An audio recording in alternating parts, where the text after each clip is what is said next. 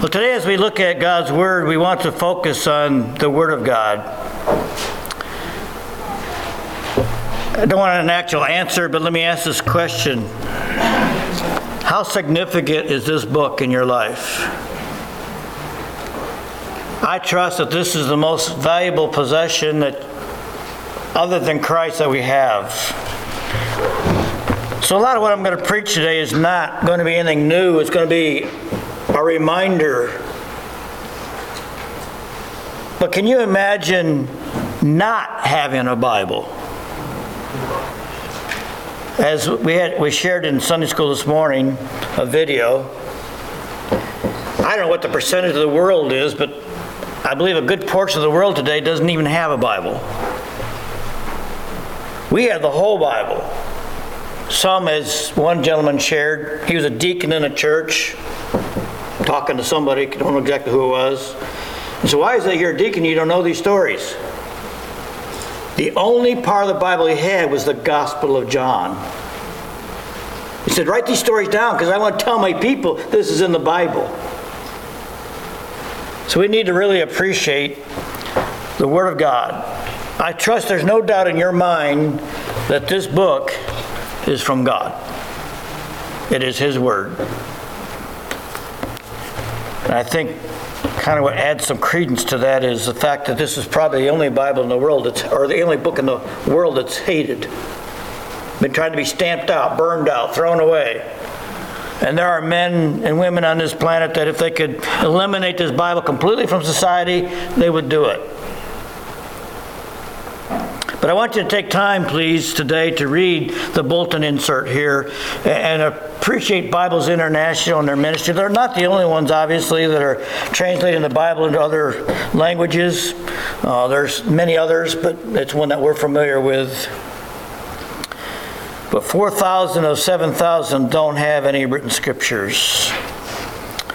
And we probably take for granted that we have the Bible. As far as I know, in America, it's still the number one selling book. I would not be surprised, though, if that has not changed. But, well, we as believers, we must ask ourselves, how much do we appreciate it? Fairly easy to determine. Let's turn to Psalm chapter 1. In fact, it's just a little side note here about Psalm 119. Ray read 16 verses of that this morning. It is the longest psalm in the Bible, or longest chapter. 176 verses, I think, if I remember correctly. That whole chapter is about the Word of God and the author's love for this book. Psalm 1 verse 2 says, but his delight is in the law of the Lord, and his law doth he meditate day and night. What do we meditate on day and night? What's on our minds most of the time? It should be the Word of God. I'm sure it's not for any of us, not even myself. The Bible's not on my mind 24/7. I just thank God I've had the privilege of being able to preach and teach from this book for almost 34 years. I know what it's done in my life. I know what's in life of my family. And it's amazing. And I've had the privilege of being able to take people to this book and see their lives transformed and find peace and hope that they could find nowhere else. We need to be meditating on the Word of God. 2 Timothy chapter 4. Again, while you're turning there, not to gross you out, but just to get the point. Because I need to be reminded of this myself. The word meditate in the original language means a cow chewing its cud. You ever see a cow chew its cud? And when I was on a dairy farm, they were just always chewing on something. They would swallow that into and they got 4 chambers in their stomach. They would swallow it and it'd go into one chamber. And after it's been there a little while, they burp it up and they chew it some more. Then they swallow it again, and I don't know how many times they go through that until they've gotten all the possible nutrients out of that cud, then they spit it out. You see how the application fits with the Word of God? Meditate on the Word of God. 2 Timothy 4:2. It says, preach the word. Oh, I'm sorry, wrong one. 2 Timothy 4:2, I'm right. Preach the word to be ready in season, out of season, convince, rebuke, and with all long suffering and teaching. That's not the verse I wanted, but that's one of the verses I was going to use, but that's not the one I was looking for. I was looking for the one that says meditate. Well, we looked at the one in Psalm, but why do we want to meditate on it? Now, I want to understand this, because there are some people that read their Bible every day, but like it's a lucky charm. This book is not a lucky charm. I wish it was, because there's people walking to the hospital and they're sick, and I just wave the Bible over them and they'll heal. And there'll be some that almost believe that literally. Then there's some that come into my office with all kinds of problems, and wouldn't it be nice if I could just wave the Bible overhead and the magic of the Bible will take care of it? If you want to put it in the form of magic, the magic is this. We learn what the Word of God says, we love God enough to obey that, and that's what makes the transformation. And how many of you got photographic memories? You never forget a thing. So we have to constantly go back to the Bible to constantly refresh our memories, because every day the temptations are there. And so we need to be ready to preach the Word. We need to be preached to. I hope that's why you're here today.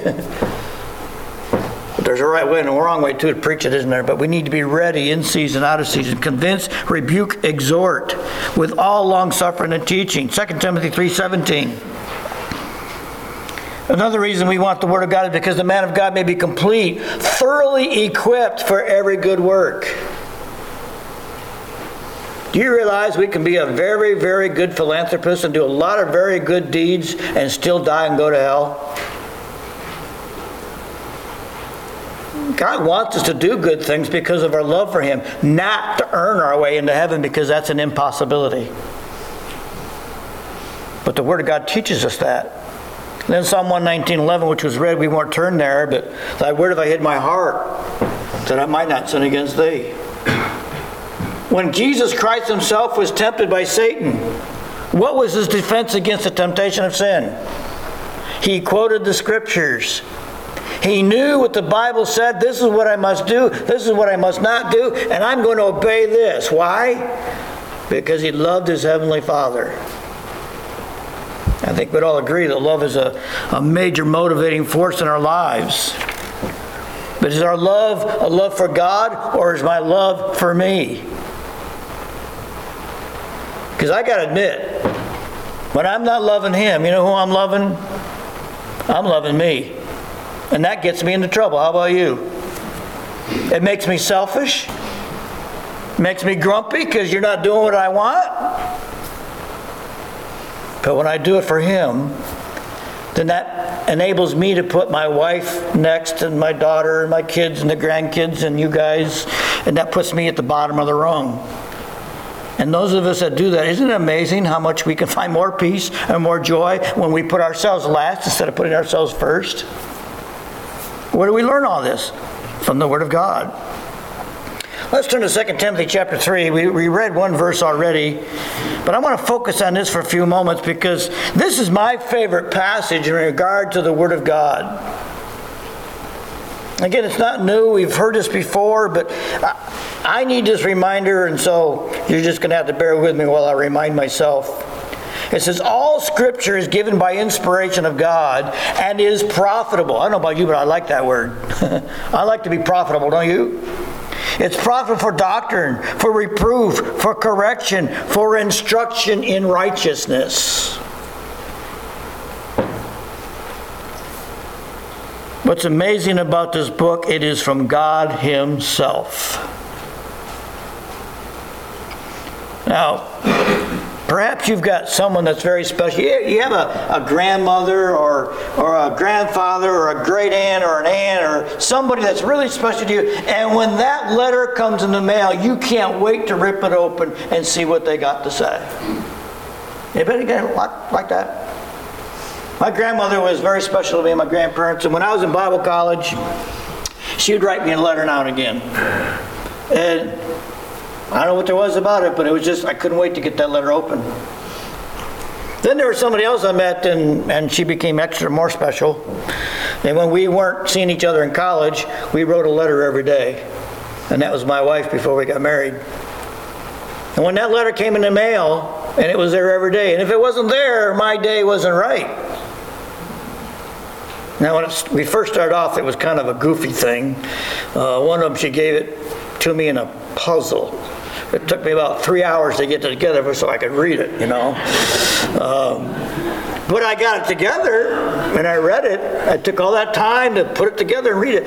But you know what I'm talking about? It's something special. Folks, this book comes from God Himself.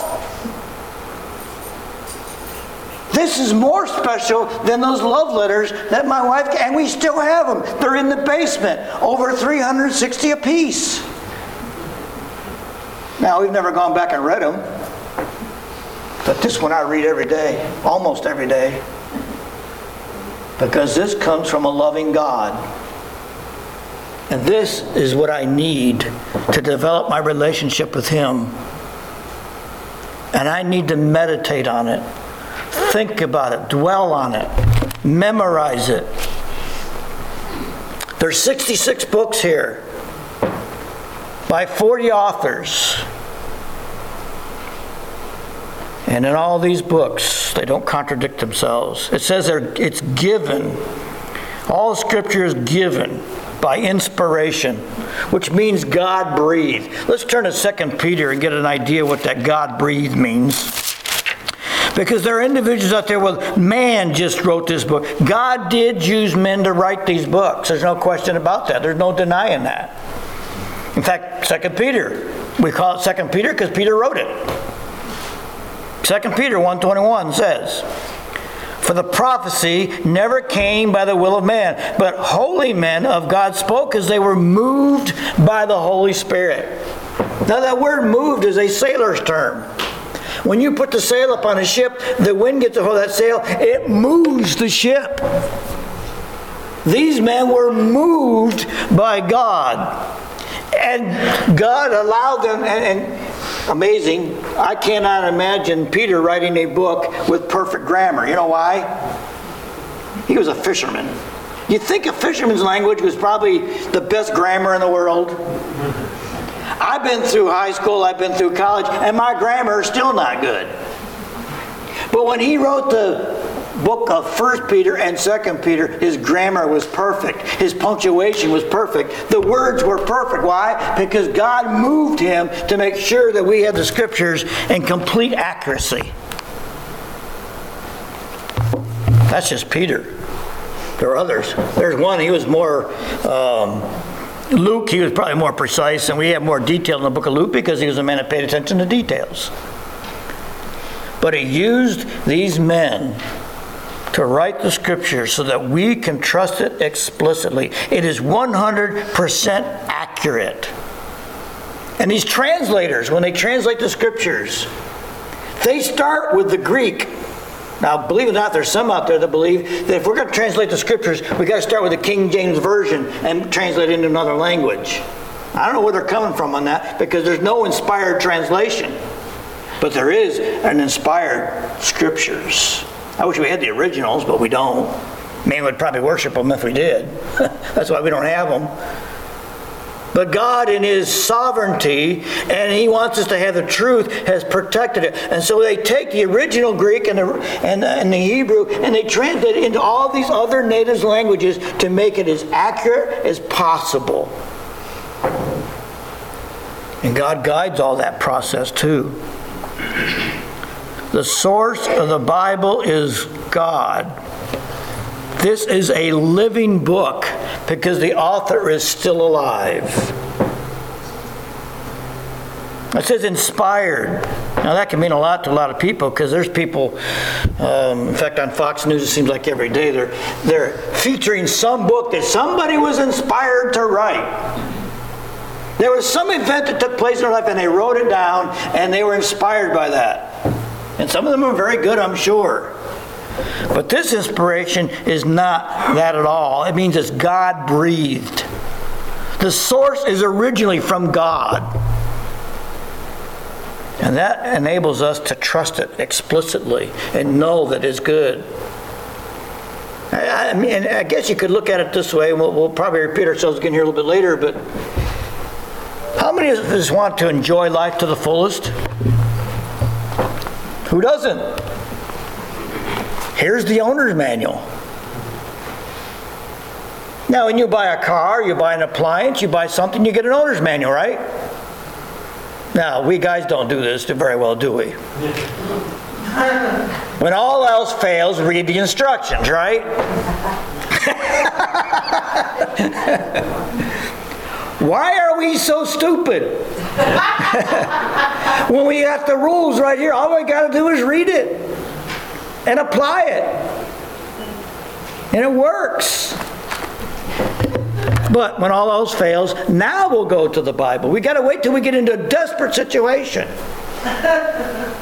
And then God can straighten us out. We let Him straighten us out. But it says here it's profitable. And again, I think it's significant that of all the books that have ever been written, this one is hated the most. Why? Because it tells us things that we don't want to hear. This book is going to, well, we'll look at it as we go along here, and it's profit. It's profitable. It's for our benefit. It says very specifically. It's beneficial for doctrine. Now, what's that mean, the word doctrine? It simply means everything we need to learn in life and do it right is found in this book. If everybody in the world was practicing this book, we'd be living in a utopia. But because man wants to do things his own way, and I remind you, go clear back to Genesis chapter 3, verse 5. Why did Adam and Eve disobey God? They wanted to be like God. And from the day that we're conceived in our mother's womb, and till the day we breathe our last breath, what are we striving to do every day? Live life the way I want. I want to be my own God. I want to do things my own way. How's that working out for us? Is this world getting better or worse? Worse. Because we're getting farther and farther from this book. If we don't practice the principles in this book, the doctrine that's taught here, we will have no sound reasoning. In fact, Romans chapter 1 says that because of that, God turns man over to a depraved mind, and their thoughts are futile. They're worthless. They're not going to work. I believe that's why I'm very, very concerned about America. We used to be the most godliest nation on the face of the earth. We are not there anymore. We are fast slipping away from God. That's why we have the president we have. And I love our president. I pray for him. I know God's got him there. But we're getting farther and farther away from God. And so we don't have sound judgment anymore. Because we need good, sound doctrine. Our marriages can be fixed overnight. Our families can be strengthened. Oh, can you imagine what would happen if the representatives, our congressmen and our senators would sit down and say, let's try doing things God's way? Because the instructions are here from the Word of God as to what our government is supposed to be doing for us. Our churches will be stronger and healthier. History can be turned around. In fact, you look at history. The Roman Empire was a very ungodly nation. And it was over a period of time that Christianity began to really have an effect. For one reason, the Roman Empire kind of faded away. We need the same thing here in America. What about our thought life? That's where all sin starts, isn't it, right here? Where's our mind? What are we thinking about most of the time? The Bible says put off, put on. Get rid of that thought, replace it with this one. Our personal issues. You got any?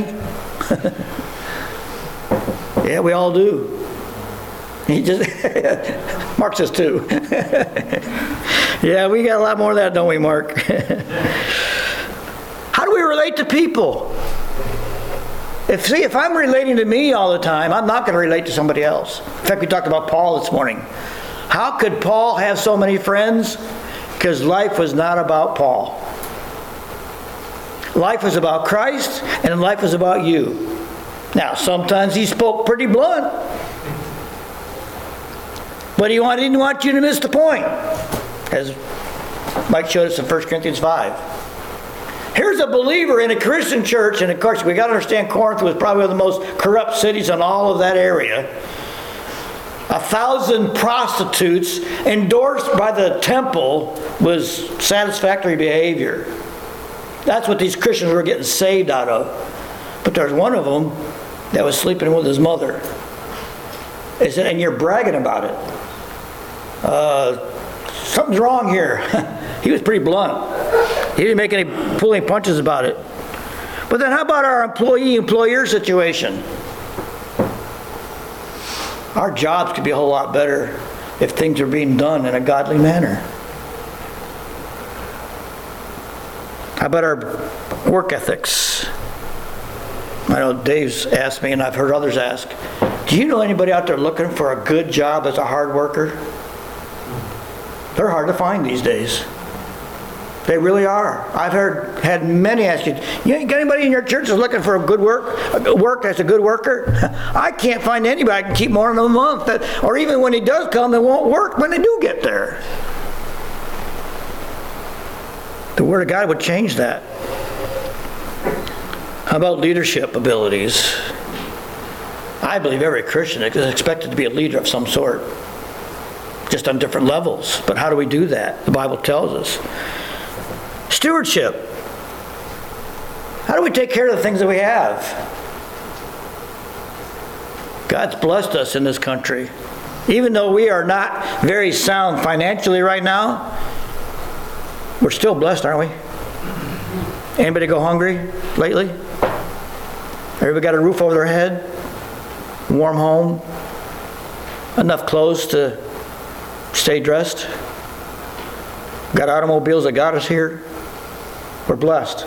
We may not have every luxury that we want, but we're blessed. But do we know how to take care of it? Do we know how to appreciate it? The Bible teaches us that. That's doctrine.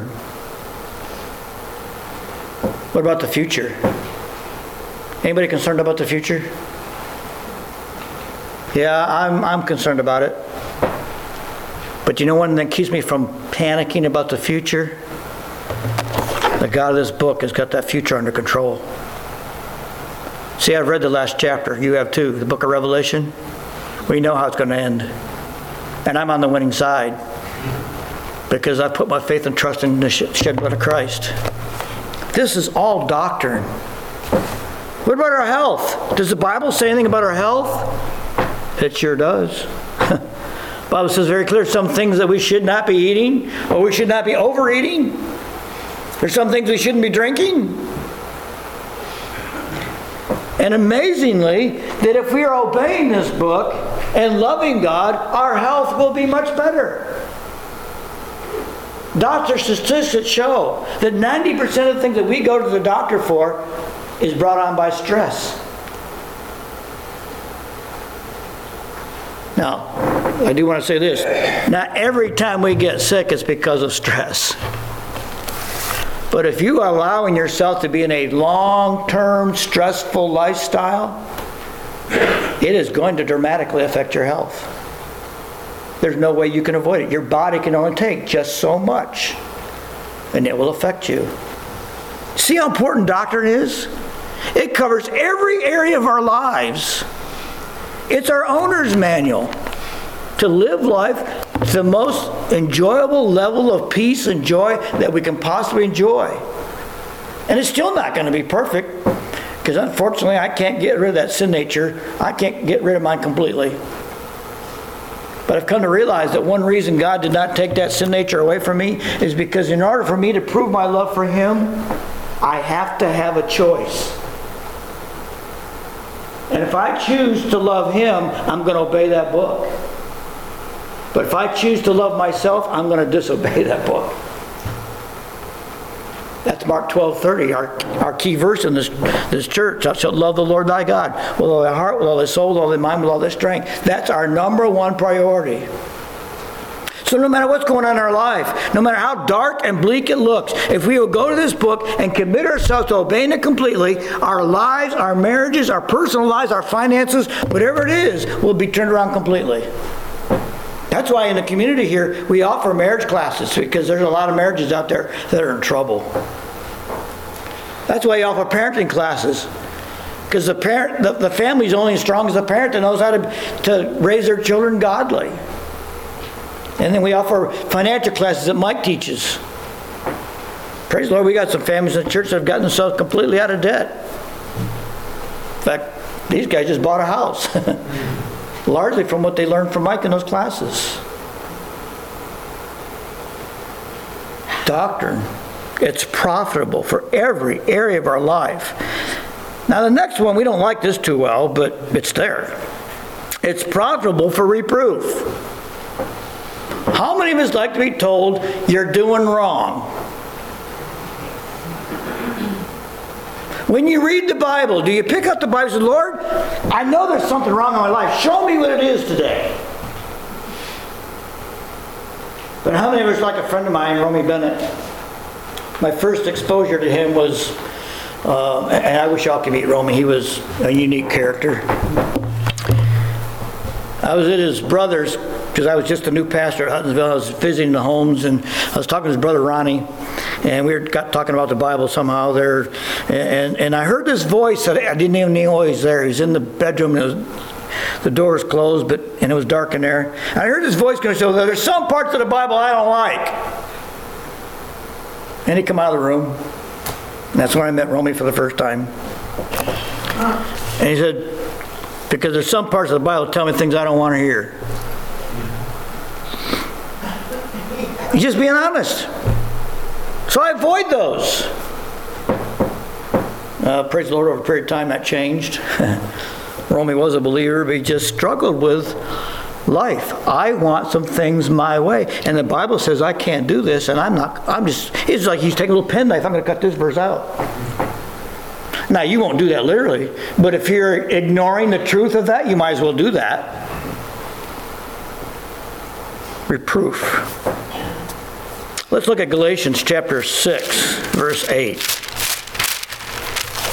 The Bible is very clear that we reap what we sow. For he who sows to his flesh will of the flesh reap corruption, but he who sows to the Spirit will of the Spirit reap everlasting life. Let us not grow weary while doing good, but in due season if we reap, we will not lose heart. Therefore, as we have opportunity, let us do good to all, especially to those who are the household of faith. 9 times out of 10, the problem we get ourselves into, we have no one to blame but me.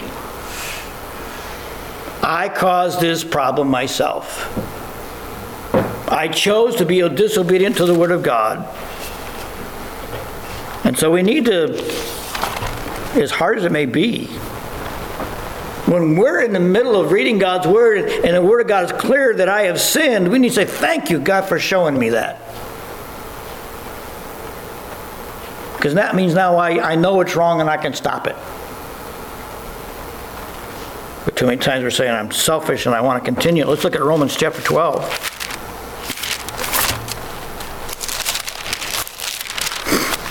We are living in a culture where man does not know how to think soundly. Selfish in their thinking.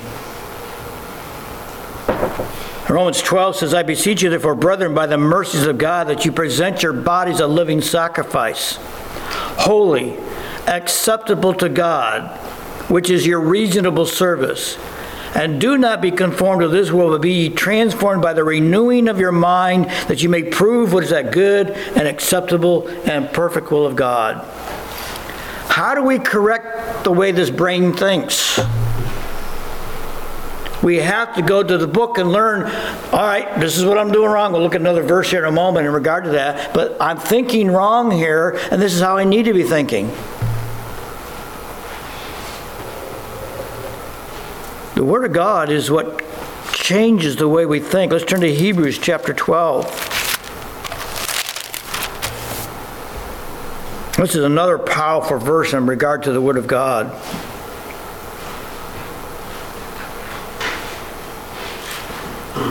because he's going to reprove us and he's going to correct us. We'll get into that a little bit more in a moment, but look at this. For consider him who endured such hostility for sinners against himself, lest you become weary and discouraged in your souls. You have not yet resisted to bloodshed, striving against sin. You have forgotten the exhortation which speaks to you as to sons. And he's quoting from Deuteronomy now. My son, do not despise the chastening Lord, nor be discouraged when you are rebuked by him. For whom the Lord loves, he chastens and scourges every son whom he receives. If you endure chastening, God deals with you as with sons. For what son is there whom the Father does not chasten? When was the last time you thanked God for spanking you? He does, doesn't he? We don't like it. But what's that proof of? In spite of my sin, God still loves me. Isn't that amazing? On our worst day, stop and think about when you had your worst day. You were grumpy from the time you rolled out of bed. You bit your wife's head off. You kicked the cat across the floor. And things just did not go very well all day long. And it didn't get any better until you went to bed at night. It was just a really, really bad day. How much did God love you when you hit that pillow at night? It remained 100% all day long. We should find some comfort in that. That's what we find here taught in the Word of God. That should motivate us. Now Hebrews 4:12. This is the other verse I was thinking of in regard to the power of God's Word. Hebrews 4:12 says, for the Word of God is living and powerful and sharper than any two-edged sword, piercing even to the division of soul and spirit and joints and marrow, and is a discerner of the thoughts and intents of the heart. You know what that verse says? When you know the Word of God and you know you've disobeyed it, it's going to cut you to the heart. Y'all experience that? Yeah, you know. It cuts us right to the heart. We know that we've disobeyed the Word of God, and God won't let it go easy. He's going to keep gnawing on us and whipping us. In fact, I believe this. I believe God is gracious. He might start out pretty simple. I might lose a little piece. And if I don't listen to that, he's going to allow something else to happen. And if I don't listen to that, it's going to get worse and worse and worse until I finally sit up and take notice. And maybe you've done this. Have you ever woke up one morning and say, how did I get myself here? That song that Stephanie sang, The Slow Fade. That's what it's all about. For correction. God does not leave us there. Let's turn to Ephesians chapter 4. He'll show us where we're wrong, but he loves us enough, he's going to show us how to fix it. All comes from the Bible. If you would come to me for counseling, I'm not taking you to any psychology book. I'm taking you to the Word of God, because it's the only thing that's guaranteed to work. Ephesians 4, 21 through 32. If indeed you have heard him and have been taught by him, as the truth is in Jesus, that you put off concerning your former conduct the old man which grows corrupt according to the deceitful lusts, and be renewed in the spirit of your mind. We got to retrain the way the gray matter works. And then it says, put on the new man, which was created according to God in true righteousness and holiness. Only the Bible can do that. That's interesting. Several years back, we were using some videos to help strengthen our marriages, and it was by Gary Smalley, and they were very good. But I also noticed on television there was this female psychological doctor, I forget her name now, but she was selling these videos that was guaranteed to fix your marriage and improve your marriage. And she was not a Christian, it was just a secular thing. And she said she did this extensive survey of successful marriages and pulled all this information together, and now she teaches these things so that marriages can get stronger and be healed and be good. So I went on the website to find out what she was teaching. You know what she was teaching that worked? Everything she was teaching was a biblical principle. She was teaching the Bible and didn't know it. That's why it was working. She was using biblical principles. In all her survey on marriages that worked, she had discovered these people that were applying biblical principles, and it was making their marriages great. She probably would have cringed if she realized she was teaching biblical principles. But put off, put on. The Bible clearly teaches us to repent of our sins. That means if this is not working, repent. This is not working. It's sin. Let's turn around and go the other direction and do it God's way. Because there's only two ways to go, isn't there? You're going to do it Satan's way, or we're going to do it God's way. God's way is guaranteed to work. So if what we're doing is not working, let's go to the Word of God and find out what is working. And then we have to be constantly in the Word of God to maintain. Again, we have to look at this book like it's a love letter, because it is. God loves us. He wants us to enjoy life to its fullest. And because my sin nature and your sin nature is the same way, is like an artesian well. Y'all know what that is, right? You know what an artesian well is? It's a hole in the ground where the water just keeps coming up. It never stops. It's just always bubbling up out of the ground. It never ends. My sin nature is the same way. It just keeps bubbling up. And the only way I can cork it is put the Word of God on it as a cork. I'm going to plug it up with the Word of God. I'm not going to obey. I'm not going to do this sin. I'm going to keep obeying the Word, and that keeps a cork on the sin nature. It keeps it under control. But without the Word of God, I can't do that. I got to know what the truth is, and I got to live by that truth.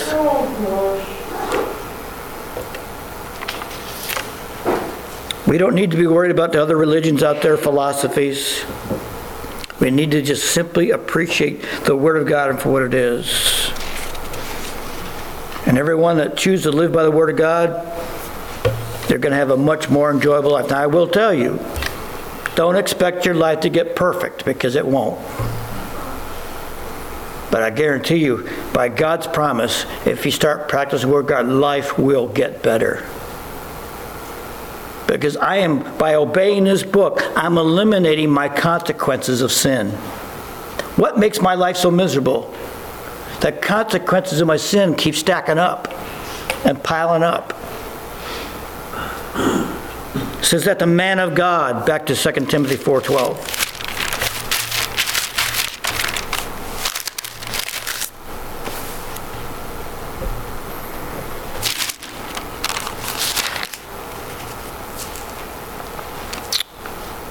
Where are you? 2 Timothy 4, not 12. Where are we at? 3:16. That the man of God. Now, I'm sure none of us here want to really say that, yeah, I'm a man of God. But anyone who's doing their best to love God and obedient to the Word of God, God considers them a man of God. God does not expect us to be perfect. But it's our choice. It's not something that's going to happen automatically. We have to choose. The world wants to believe that there's certain things that we do just because it's in our DNA. And in a sense, there's truth. Because you know what's in our DNA? Sin. All of our DNA is corrupted by sin. And so when they say that the homosexual is just doing what comes by nature, in a sense, they're right. Because I believe I could choose to be a homosexual just like them. It's a choice. I choose other sins. Is that natural? Yeah, it is. It's the natural man. That's the way the Bible puts it. But I have a choice. And when I know that this book says this sinful behavior, this attitude, these words I speak, these thoughts I think, these things that I do are contrary to the Word of God, and I choose not to do that, I'm doing so because I love you, God. And because I love you, I'm going to claim your promises. You said if I don't obey these things and I obey you, life is going to be much more enjoyable. claim that. But I have to work at it. Now, I'm not earning my salvation. I want you to understand that. I'm not earning my way into heaven. I am simply developing and maintaining a closer relationship with God. That's where our joy is found. Now, if we would ever have the misfortune of going home and finding our house burned down to the ground and realize, oh, now what do I do? We'll quickly learn where our priorities are, won't we? Now, there's nothing wrong with sorrowing over the loss of some things, but who gave us those things? And who can take them away? And perhaps sometimes God's got to take them away because our focus is here and not there. So I'm going to get this out of the way so you'll focus on me. I want you. Do we get that, folks? Almighty God, the creator of this universe, wants your personal attention. Why? I have no idea. But he does. So much so, he sent his son Jesus Christ to die so I can have a relationship with him. I don't know about you, but every time I think about it, it just blows my mind. Because I know what I'm like. Do you know what you're like? God knew what I was going to be like, and he saved me anyways. Back to verse 17. That we may be complete, thoroughly equipped. Everything we need to enjoy life is here. And we can look at other verses. We don't have time to look at them this morning, but look at Galatians 5:13, Colossians 3:23, Matthew 20, verse 28. Those verses teaching the number one thing we need to do with our lives is to turn our heart into a servant's heart. Christ came as a servant. We need to be a servant. The Bible says it's more blessed to give than to receive. For every good work. Now, every good work doesn't mean this makes me look good. Every good work means it makes Christ look good. That's what it's all about. 1 Corinthians 10:31. I can quote that one because that's what we was raised with as kids. Whatsoever you eat or drink, whatever you do, do all to the glory of God. We cannot go wrong meditating on the Word of God. Our last point here. Take another half hour, but we'll get done. Now, the Bible is our revelation of God. Now, we know God is out there because we have creation. It had to come from Him. But the Bible reveals more about Him than we can ever find in nature. It's a means of developing an intimate relationship with Him.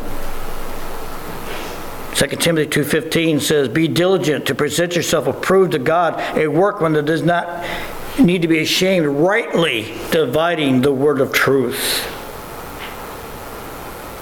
It's the hope of our redemption, John 3:16, which we all know. For God so loved the world that He gave His only begotten Son, that whosoever believes in Him should not perish, but have everlasting life. It's our hope of eternal life. 1 Timothy 6:12 makes it perfectly clear. Fight the good fight of faith. Lay hold on eternal life. I know without a shadow of a doubt, should I drop dead right now, I'm going to heaven, and that's where I'm going to spend eternity. Not because I deserve it, but because of what Jesus Christ did on my behalf. My eternity is secured. It's the hope of a glorious eternity. Again, we can't take time, but you want to know what the glorious eternity is going to be somewhat like? I don't think it's anywhere near expanded like where we're going to see it. But read Revelation 21 as it explains about the new heaven and the new earth. It is going to be awesome. None of this that we have around here now. And then as history begins to unfold and we get more and more nervous about it, it gives us our means of understanding history. And the last one I want us to look at, Galatians 5.